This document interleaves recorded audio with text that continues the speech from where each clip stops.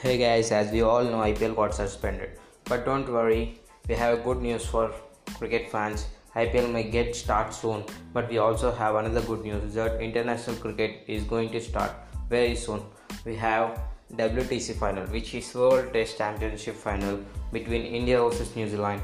We have on June 18th, and we also have great test match between India versus England, which is going to start on August 4th and which is going to end around 26th of August. And we also have Sri Lanka versus India B team, which is going to be all white ball game matches, ODIs and T20s, which is going to start in July.